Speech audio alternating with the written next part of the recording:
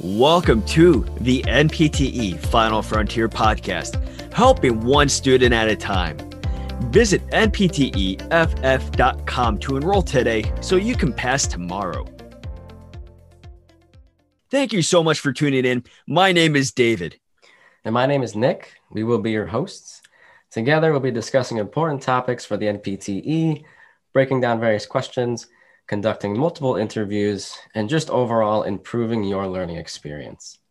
Today, we're going to be discussing a case scenario involving the ankle brachial index, or also called the ABI.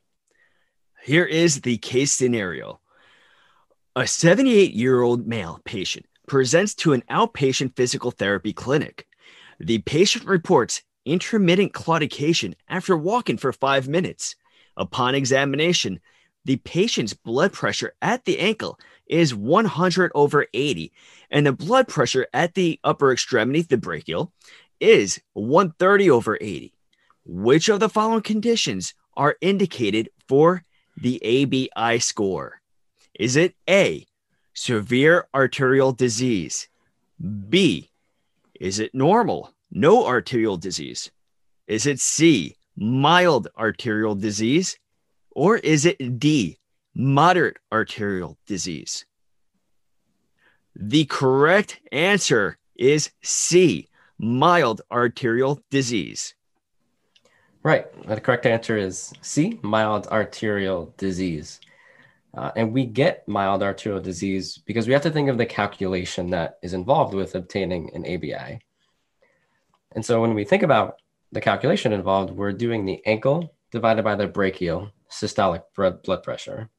So if we go back to the question, we remember that that patient's blood pressure in the ankle was 100/80. So we take that 100 for the systolic. And then we go to the brachial for the upper extremity. That was 130/80. So we'll take that 130 for the systolic. So we'll do 100 divided by 130, and that would equate to about 0.77. And so if we think back to our value scales, we know that 0.77 will fall in between that 0.94 to 0.75. So that would indicate a mild arterial disease. And if we wanted, let's say option B to be correct, which was normal to no arterial disease, that would have to fall in between that 1.19 to 0.95. If we wanted D to be correct, so let's say that was the moderate arterial disease, that would have to fall in between the 0.74 to 0.50. And then if we wanted to be A to be correct, we would want to have that ABI score to be less than 0.50 for it to be classified as a severe arterial disease. Now, although the values in sources are very different, we base all of this off of O'Sullivan Physical Rehabilitation. Thank you very much for listening. For more information on Final Frontier, please visit npteff.com.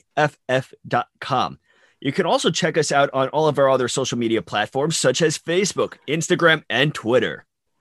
I hope this segment on ABI was helpful, and we look forward to you joining us here on the NPTE Final Frontier podcast in the next episode.